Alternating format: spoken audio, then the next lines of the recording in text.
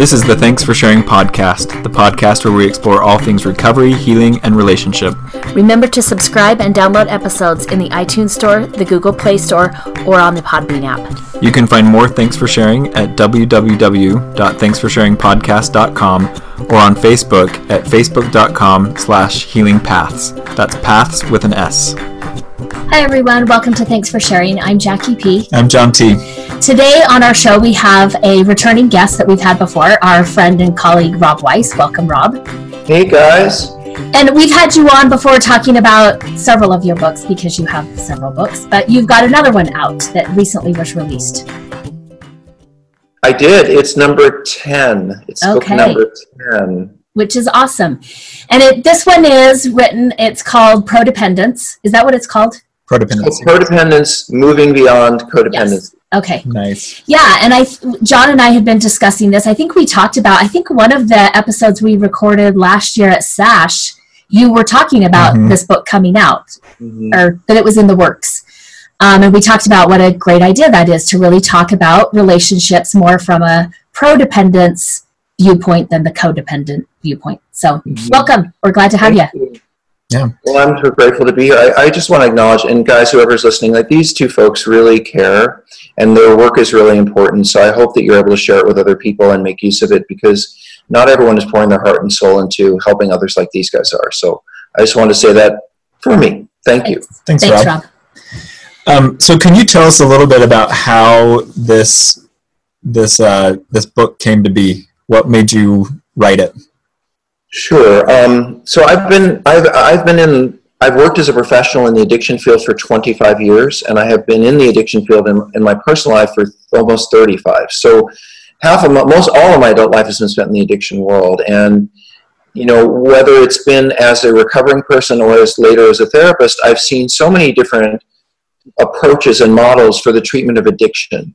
You know, I've seen us work with 12-step, I've seen us work with non-12-step, I've seen us work with medication, I've seen us work with, really get to the point where when we're working with an addict, whatever gets them sober is the path we're going to take, as long as not what we're interested in using, but what gets them sober. And we'll worry about how we got them there later. And so what has disappointed me, however, is that when it comes to the treatment of the partners, spouses, and loved ones of addicts, we have no new models for the treatment. We have the same model that we've had for the last 35 years, and that is a model of codependency. The problem with codependency is that it became a pop culture phenomenon in the 1980s, and the meaning that codependency had to the people who wrote about it in the 1980s, the people who wrote the first books, has been lost to most therapists. Right. Most of the work that we do with partners of addicts, if we call it codependency treatment, let me try it this way. There have been 340 books written with the word codependency in the title since the first books came out. Which one do you do? Do you do book number 327? You know, the reason that this has happened is because we've never had a diagnosis for codependency. It's never been acknowledged by any of our clinical journals. It's never really been much more than a pop culture phenomenon. You can't diagnose someone as having codependency, as being codependent. It doesn't exist. It's never been acknowledged. So, and by the way, we already have diagnoses for people who are overly dependent and have dependency problems. So I wanted to try to take a completely fresh sheet of paper and say, if we look at what most benefits partners and spouses and loved ones of addicts today in the 21st century, what is most appealing to them, what is most loving and invitational to them. And I came up with a model that is more based on attachment theory, and attachment, which is sort of how the part of human relationships where we look at connections and intimacy. And I decided that I just never liked a lot of the stuff that came out of codependency. Codependency basically says that if you partner with an addict, there's probably something wrong with you. Yeah. And because there is some inherent brokenness in you that made you partner with their brokenness in them. And then when their brokenness starts to become acute, like they start drinking alcoholically or they start sexual acting out or whatever it is, that you will turn, your own trauma is going to show up.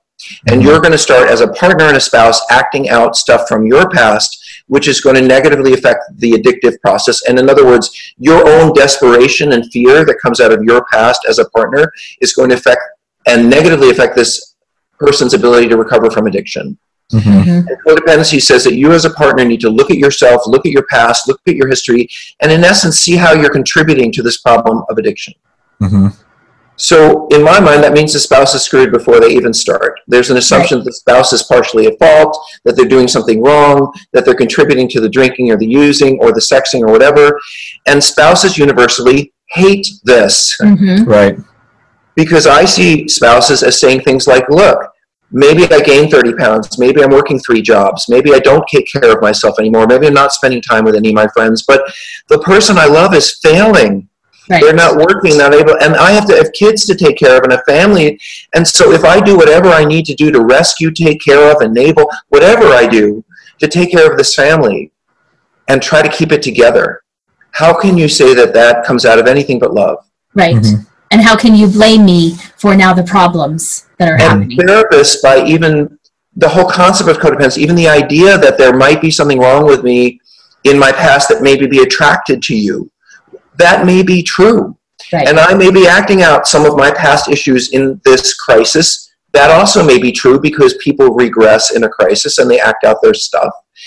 But this is not the time to talk to a partner about their problem. They already have a problem. They have an active addict in their life and a family that's falling apart, and they're exhausted and overwhelmed. So from a codependent perspective, I say, let's say to the partner, God, what a great job you've done of trying to help this family. And, you know, I bet if you had grown up with lessons in how to treat alcoholics, you probably could have stopped him from drinking too, but nobody taught us in high school how to help a loved one to stop using. And so we just do the best we can. And if we don't do it perfectly, that's not a reflection of our brokenness. It's a reflection of our desperation to try to heal the person we love. I kind of, when you had just briefly a year ago mentioned to us codependency and what it was about, I've been thinking a lot about it the last year, and so I've been really excited that this book is finally published and I can put it on my reading list. One of the things I've thought about is in addiction treatment, we have really worked on this, like dialoguing with the addict and finding out like what's the purpose that the addict serves in your life. And I often have a conversation with my addicted clients that starts with, of course you developed this because, and then we look for something. And so I love this. It's almost, it's analogous to that. That's of course I want to say something about that, what you just said. There is an assumption within codependency that partners are addicts. That they used to call them co-addicts. Co-addicts, codependence means that we need, so what do we do in treatment of an addict? We figure out what they've been doing, we confront their distortions and their denial, like how come you look at the world this way but everyone else looks at your behavior and looks at it this way, something's not right about that. And then we try to contain and confront the problem behaviors and put them in a box and figure out where they came from. That's addiction treatment. But partners are just in a crisis. They're in grief, like their whole world has fallen apart. It doesn't matter why or how or the meaning of any of the things they're doing. They just need support in trying to keep their family together and keep their own mental health and emotional health. Most people don't perform well consistently over time in crisis mode. Well, actually, therapy can't take place when people are in crisis. You know, I really, you can call me Dr. Rob now, by the way, if you guys want to. And I got my doc. When did that become official, by the way? This week. And my doctorate is based on codependence. I did the research, and I researched therapists' beliefs about codependency and the treatment they were doing, and, you know, really began to understand that. With all due respect, I think every therapist just kind of makes up what they do with partners. Because a lot of people don't like codependency as it was written in the 80s, but they want a softer, easier version, but they don't have a name for it. So they just kind of do whatever they feels right to them, or they try to do what they were taught, but it doesn't feel right to them. I've talked with many partners, and I've said, you know, I mean, when we work with couples, and we're doing the repair work, there's a lot of things we talk about, giving your partner generous assumptions. Looking at your partner through a positive lens versus a negative, and realizing they have bad days, they go through difficult times. That's not necessarily who they are as a partner. But with an addiction, right, all of those things that we want you to do in a relationship, work against you and would look like codependent behaviors, if we're going to say that, when really those are healthy relationship skills. If we're not in an addictive relationship. If I love you, and look, if I love you and you're the mother of my 2 kids and you have cancer, I'm going to do all kinds of crazy stuff. I'm going to do whatever I can. I'm going to probably be up at 3 a.m, turning circles, trying to make the tea bag. I don't know. I'm just going to be a crazy person. Right. And you would come and bring me casserole and say, well, of course you're going to be up at 3 a.m. And of course the woman you love is not well and she may not make it. But if my wife of 15 years and I have 3 kids with her is on her 3rd opioid treatment, and she won't stop going to different doctors, and now she started drinking. You're going to tell me, well, maybe you need to detach, maybe you need to step back, maybe maybe you're part of this problem, and that's just not fair. We have been blaming caregivers since time immemorial because they take a female role, and we don't value female roles, traditional female roles of caregiving as it is. So, there are lots of reasons why codependency came about. There were lots of cultural reasons why it was validated at the time in the 1980s. It just doesn't make sense anymore. And no one, I don't think, has really just come along and said, well, wait a minute, why don't we try all over again with something new? Yeah. So can we talk a little bit specifics about what came out in the research you did on codependence, what therapists think about that? Let's talk about that. Interestingly, so I asked therapists, I interviewed about 65 addiction professionals, and I said to them, do you believe that a partner of an addict is coming to you in a crisis? Do you believe that if they're coming to you because they want help, most of the time they're in a crisis? And 92% of therapists said that they believe that partners of addicts, of all addicts, were coming to them in a crisis. So I just immediately stopped there and I looked at crisis counseling. I went and looked it up. And crisis counseling, when someone is in a crisis, an acute fear about the health and well-being of their life, it is not the time to do anything exploratory. When someone has gone through an earthquake or their father just died, or you don't talk to them about exploratory things. You try to secure their well-being, you give them hope, you encourage them, you validate them. These are the things we do with people in a crisis. So I watched therapists, 92% of whom, these are all addiction professionals, tell me that they absolutely believe that partners were in a crisis when they came into their office. And then when I went on to ask them interview questions about how they did their work, 80% of them said they did deeply exploratory questions in the early stages of treatment about that person's family life. 75% of them said they did deep exploratory questioning about how that person and the addict, their spouse or mate, how they got along and how their life had gone. All of those questions, to me, if I was a partner, would immediately lead to, you're asking me how I've contributed to this problem. You're asking me what my part is. Simply by asking me about my past or my relationship with him or her, you're implying that I must be a part of this problem. And if you're a woman, women are holistic thinkers. You're already thinking, what did I do to make this happen? What is my fault? How can I make this better? And here's the deal. Jackie, I hate this. How many women, every single week I'm online with people and in the rooms or at Sex and Relationship Healing, and a woman will say to me, so I just don't want him to act out again. What can I do? What will I do that will cause him to drink again? What will I do that will cause him to use again? And I can't say it enough times, there is nothing, nothing that any partner can do to make somebody drink or use or act out sexually. It just isn't going to happen. You can be mean to me, you can hate me, you can avoid me, and I can divorce you. I can find friends to hang out with. I can buy a car. I can go play golf. There are many decisions I can make if I'm unhappy in my relationship other than drinking, using, or acting out. Now, as an addict, I will blame you. That's a part of gaslighting. I will say it's your fault. I'm miserable in my relationship. I drink because of you. I use because of you. I want to put all the responsibility elsewhere because I just want you to drink or use or act out. But the reality is that a partner has no responsibility for that behavior. But they feel like they do, and then they come into therapy and we make them feel worse about it. Well, and often I think our society reinforces that message for females, right? That tells us we have power where we have none. Tells us that we have control over things like other people's thoughts based on how we dress, which just isn't I think, but we grow up with those messages thinking that we have some degree of control where the reality is we don't. And in terms of our brains, men are more able to objectify and detach. So a man is much more able to say, I didn't have anything to do with that. Our brains kind of work that way. We can separate. That's a relationship. This is a problem. I'm not. Women will tend to, because of how vulnerable, be more holistic and think, well, where is my part in this? And so when you take these factors, right? Number one, a woman is naturally going to maybe look for where her relationship piece is in all of this, the holistic piece. And then when I think about the grief that comes when someone is actively using or addictive, when I'm grieving, I feel remorse. When my dog died, I thought, oh, I wish I'd walked him more. I wish I'd played with him. When my dad died, I thought, I wish remorse is a part of grief. If you are losing your spouse to addiction, you are in grief and remorse. Right. If someone says to you, did you do this? Did you do that? Are you doing this?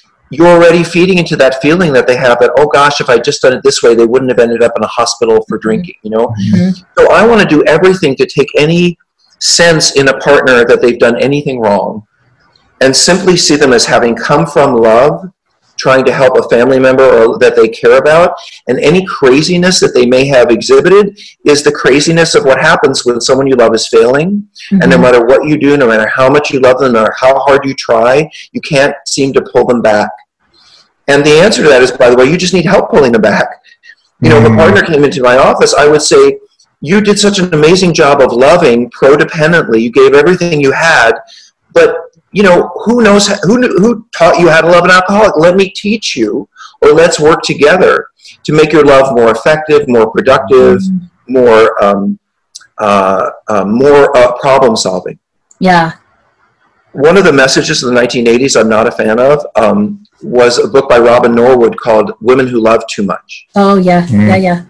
This was a part of that whole movement of anti-dependency that women had in the 1980s, and I write about it in Codependence, why codependency became such a phenomenon at the time, and there are cultural reasons why it did.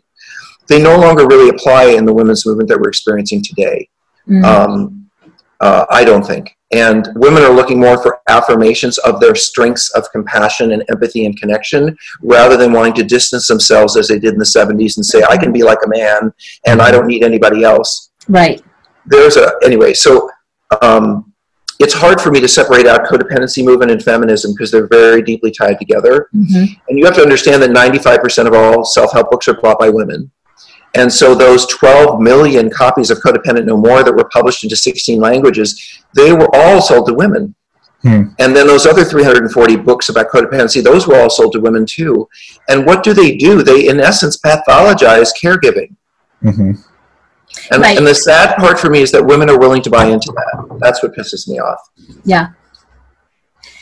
Yeah, we could talk a whole lot about that because that pisses me off too. Then you'll read the book. The book. Yes, I will. I will read the book. I've been reading a lot of books that are related to that, more so in the last 2 years.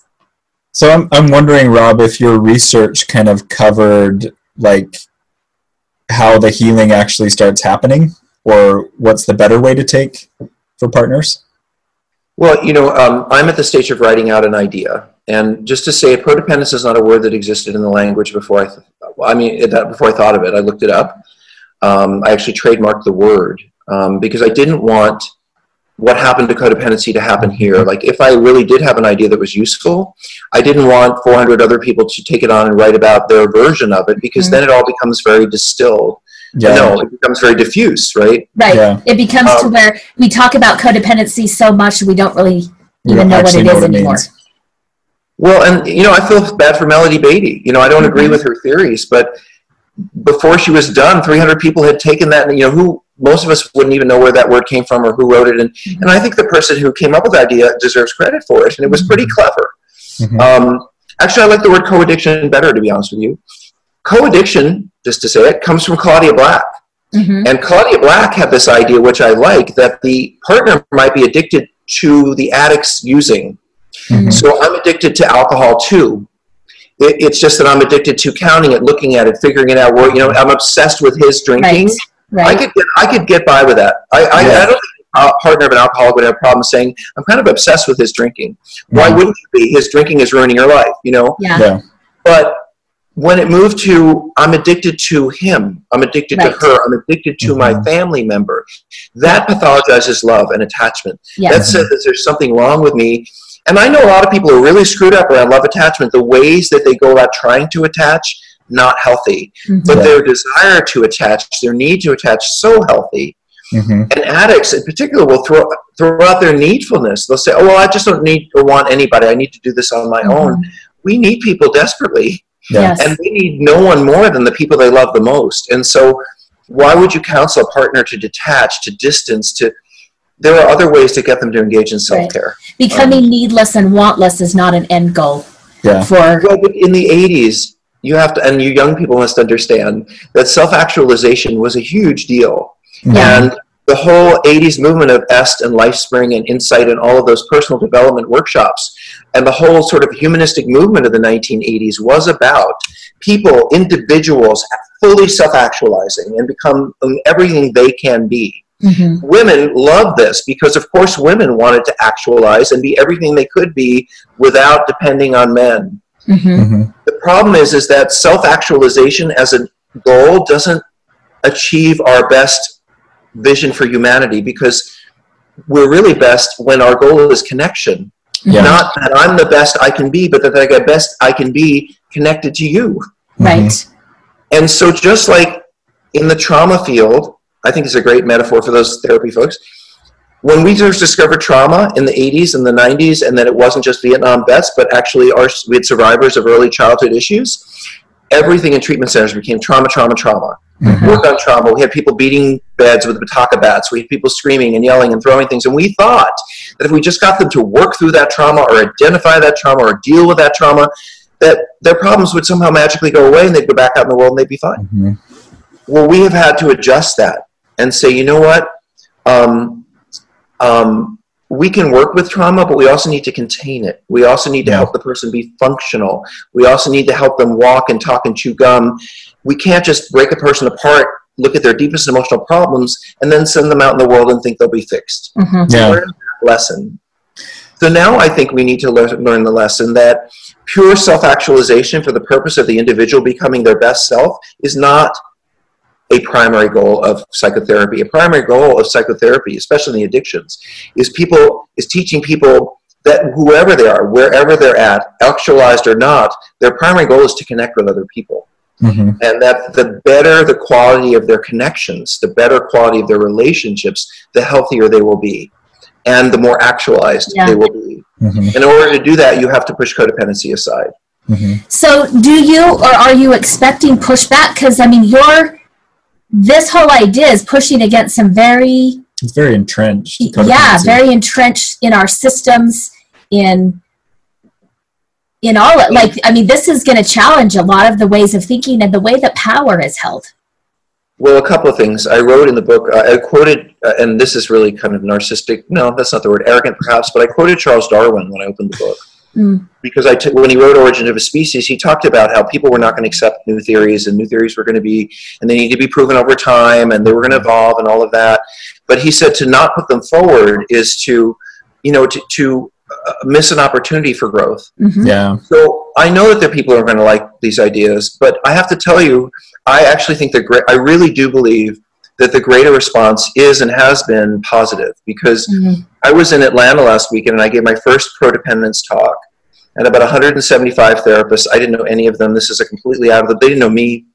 I just gave the talk, and we sold every book in the room. We sold about 50 books, 175 therapists. We sold every book.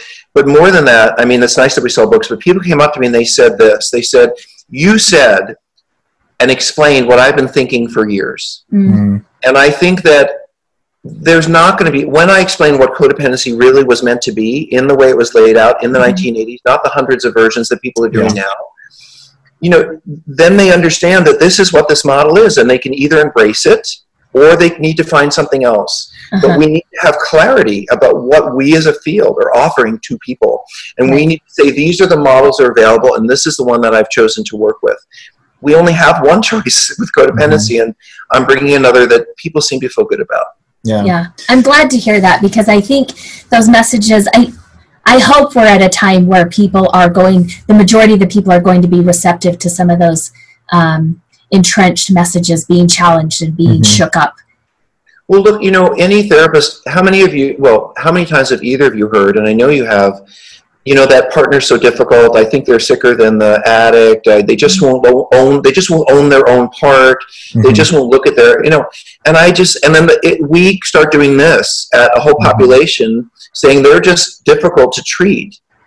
And I think, well, what if the problem is not that they're difficult to treat, but the treatment we offer them immediately puts them on the defensive? Yeah. And then they have to accept that, because we're the leaders, and then they do stuff like, well, you know what, just get him well or her well, and I'll come back when, then they say, I don't want to be a part of this because I'm already overwhelmed and I'm in a crisis, and you're escalating my fears and my anxiety with this model. And so they opt out of treatment altogether, and that's really hurtful. Yeah. So if the ultimate aim of codependency is more like counterdependency, what's the ultimate aim of prodependency? Like where does that get into? Interdependency, right? Interdependency. The whole idea. I wrote a chapter in the last chapter in the book is called "Why Twos Don't Marry Sevens," and it's about this idea that we all want the perfect partner, but we tend to find people who are kind of at our same level of emotional development and intellectual development for the most part. And then when they start showing their stuff, we want to run away, we want to blame, And I just think that we have such opportunities. I guess let me try it this way. I work with a lot of women online, and you guys know who I'm talking about, who say, I'm 35 years old, I'm 42 years old, and I've dated so many losers, so many alcoholics, I just never wanted, and I'm such a codependent and all that stuff. And what I think is, maybe we just need to work with them to learn how to date better and how to choose better partners. And if you're in that, and I had a woman on the phone yesterday, I swear to God, she was supposed to be interviewing me, but she's actually talking about herself. It's fine. But she said, I just don't know how to date because they're all broken, they're all losers, they're alcoholic, and I just said, well, and here's my point. If you have some issues, you're going to find someone with issues. Right. But make sure that person is sober if they've had a problem with alcohol. Make sure if they've had emotional problems, they've spent a few years in therapy. So if you're not going to find the perfect person, you're going to find someone like you who has brokenness like you. That's a good thing. To me, if I'm a 2 and my partner's a 4, maybe together we can become a 6, like we can grow together. And so I think it's not about finding the perfect partner, but the good enough partner. Right. And that means that they have looked at their brokenness, they know what it is, and they can talk about it. And that is who I would want to be with today. Not the person who's perfect, but the person who can own their part.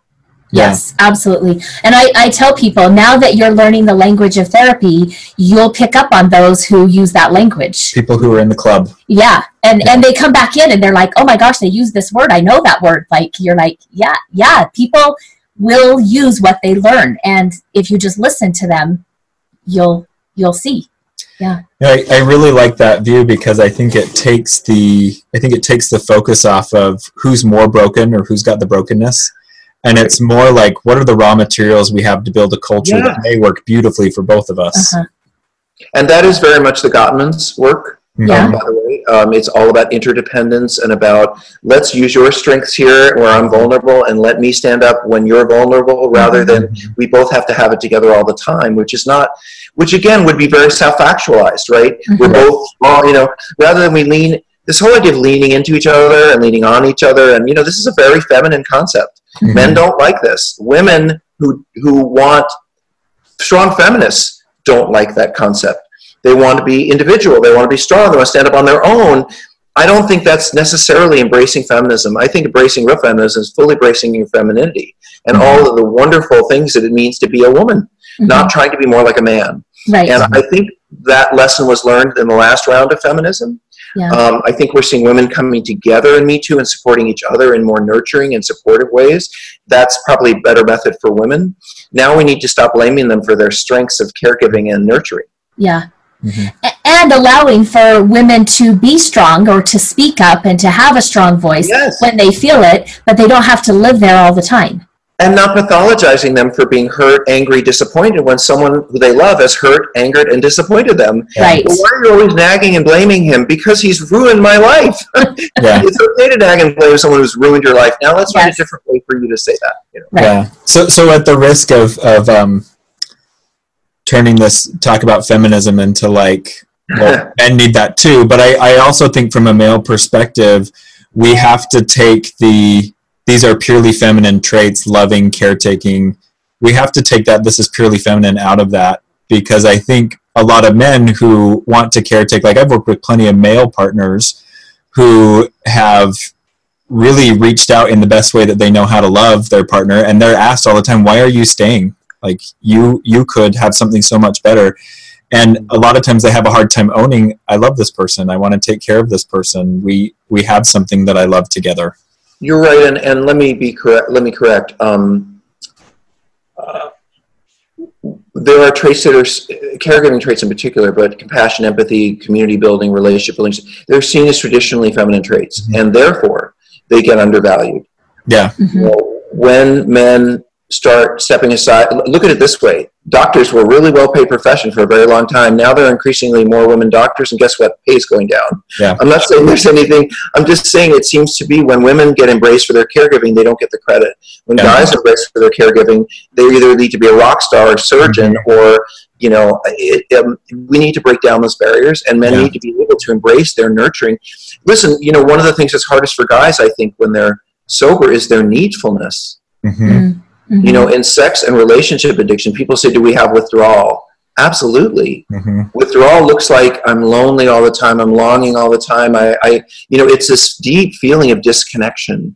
And when I work with male addicts, they say things like, I hate my needfulness. I hate my addict. I hate my neediness. And don't they realize, like, that is the voice that's calling them for attention. Right. Yeah. Pay attention to how needful you really are. That is our humanness. No, Right. And I'm glad you're bringing that up. I find myself doing a lot of reframing with my clients when they are longing for relationships. And like, that's just my codependency crap. It's like, no, it's not. This is your humanness. You're reaching for connection. Yeah. Well, but you have to understand, for so many of the people we work with, they had so many needs as children that were never met. And so the feeling of simply being needful without knowing if that need will go met or get met or not is terrifying. It's very difficult for those of us who grew up not knowing if we were going to be picked up or held or comforted, or to sit in need as adults with nobody there. It's much easier to take control. And that's really what addiction is. It's about taking control over my needs. So I'm not going to need people. I don't need to be nurtured. I don't need to be comforted.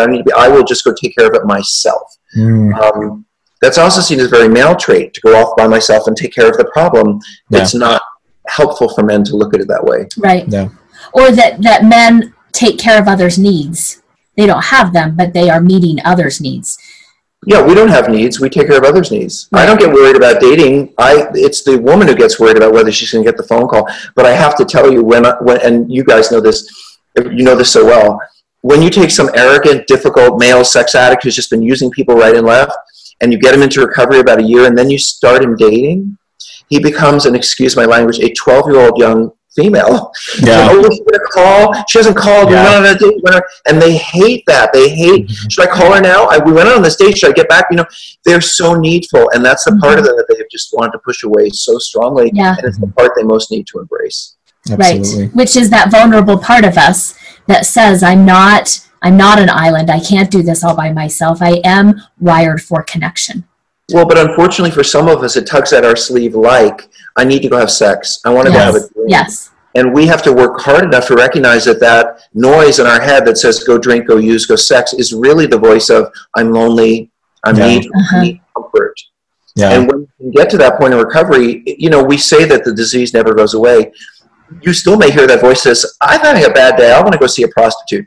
But listen to the part that says I'm having a bad day and do something about that, not go see the prostitute. And say, maybe I need some connection, right? I might need to talk to somebody because I've had a horrible day. Yeah. And I go ahead. I was going to say, I do think that vulnerability and that needfulness it's always going to be vulnerable, but instead of pathologizing that, we need to celebrate it. I think that's what opens us up to this really deep connection that heals and empowers and grows souls from the ground up. So now you can talk about, now we know about narcissism, you know, because narcissism is the ultimately needful person who doesn't want anyone to know how needful they are. So they show you their fancy stuff, or they tell you their fancy things so that you'll pay attention to that, because they don't want you to see how much they need the attention. You know, as someone who's fairly narcissistic, I'm not going to be less needful in my recovery and my healing, but I do have a lot more opportunities to find healthy ways to get this big vat of needs met. You know, I'll stand in front of 100 people or 500 people and talk. And I teach them stuff, and they say, wow, you were great. And does it take 500 people to make me feel great, whereas it might just take someone else, you know, a nice cup of tea? That's true. I'm that needful. But that's okay, you know, because I don't have to go out and hurt myself or hurt other people to get those big needs I have met. I just find healthy ways to get them met. Right. And you can acknowledge that your level of need is what it is. Yeah. And I, you know, and that I still hate it. Right. Yeah. So I'm assuming Prodependence is in Amazon, right? Prodependence is on Amazon. If you go to, I'll give, if anyone is interested, go to prodependence.com, www.prodependence.com. And there's a number of videos that I've done there if you want to hear me talking about what it is, what it's about, what the concept is. There's places if therapists want to do workshops or talk about growing the issue.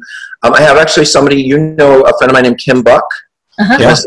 That, and she is working on the workbook. She is making her PhD about working with people with codependence versus not. And she has nice. codependence groups running right now. She says that the women in those groups are a year ahead of the women who are not in those groups. Mm-hmm. So this is all the stuff they just don't have to look at. They just get right to work. Mm-hmm. Yeah. So I'm encouraged. Yeah, they'll work with next year. And of course they'd be ahead because it's messages that they can resonate with and that bring out some strengths for them. And that is the word that therapists love, that I'm going to say codependence is a strength-based model. Mm-hmm. Yeah. It says your love is a strength, your caring is a strength, your giving in every way is a strength, you're letting go of yourself to focus on them, a strength. Yes. And that way, that person doesn't have to leave feeling bad about anything except the problem that they're dealing with. Right. I think it's so much easier and so much more useful to find what we need to embrace rather than to work on rejecting so much. And well, as a therapist, I don't want to say, now you listen to me. You know, I never want to find myself saying that. I want to find myself saying, noticing how much that client feels like I understand them and how much I'm supporting them and how much I believe in them. Mm-hmm. And that's how we affect change with people who are not addicts. You know, addicts need confrontation, containment, structure, you know, but the treatment method for partners, I think, is very, very different. Mm-hmm. Yeah. Yeah. Hey, guys, I really appreciate you. Yeah, it was great to talk about this. Yes, thank you very much for coming on today. My pleasure. We will have links to Rob's work and his book in the show notes. So thank you for listening today. We want to remind you at the end of another story or end of another episode, your story matters. And remember, there's something meaningful in every chapter. Don't wait to share your story until it's finished. You can share your story with us on our Facebook page, Healing Paths Inc., or on our website, www.thanksforsharingpodcast.com.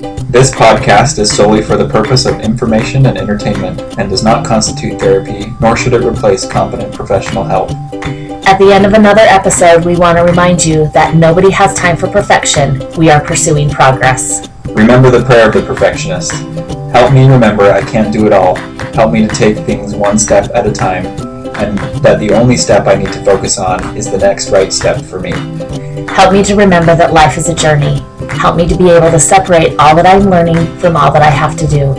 Help me to remember that I am not alone, that I can ask for help. Help me to strive for frequent awakenings, not mastery. I am enough. Amen.